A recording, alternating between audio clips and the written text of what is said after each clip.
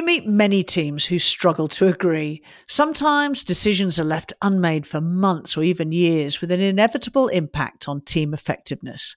In this Connect, we're going to explore a way to shorten that cycle while bringing people along with you. And we've used this approach to solve months-old problems in less than half an hour, so the next few minutes should be a very good use of your time. I'm Pia. And I'm Dan. And this is Squadify Connect. It's easy for teams to fall into the trap of thinking that they can have effective conversations just by talking. That's what we do in normal life, right? Yes, but these conversations often favour the more extroverted members of the team and often have no direction.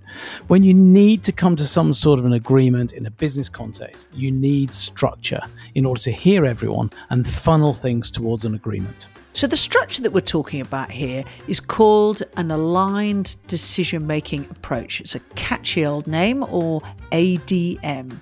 And guess what? It's based on the 3 W's and is basically GROW that we saw in the Coaching Connect, but it's for a group.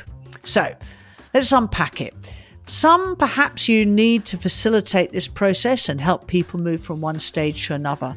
And particularly for larger teams, use some sort of facilitation technique like post-its or whiteboarding so that everyone gets a say. So here are the stages. First of all, goal is your W1. Have the team contribute to this and see if you can set a desired outcome for the decision that you're making. Your reality, your W2, again, use a technique to have everyone contribute to a picture of the current state. These factors should be aligned to the goal, so keep things on track and don't let the conversation drift into other topics. And then options, which is W3 part 1. This is a great opportunity for a brainstorm. What are all the things that you could do? Keep the process visible and capture every idea, keep these options open. And it's referred to as a sort of divergent phase of the process. You're trying to broaden the thinking so that you have the most options and so that you have the best chance of agreement. Now take things a little deeper and explore the implications of these options. What are the requirements for resources? Time, money, what other impacts would that option have on the team or stakeholders? And then W3 part 2 is will. At this stage, you may want to use some way to have the team vote to land on a decision. When you have your agreement, it's worth pausing to check on commitment. Did the process deliver an outcome that people can truly get behind? So this week, try out the aligned decision-making process. You may have a zombie decision in your team, the ones that won't go away but won't actually die.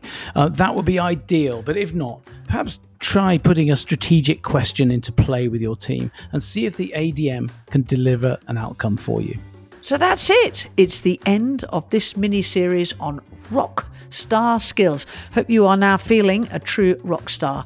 And as we promised, we didn't give you loads of new acronyms, tools and mnemonics. The W3 is your friend in many of these skills. It's outcome focused, it's fact-based, and it's action orientated.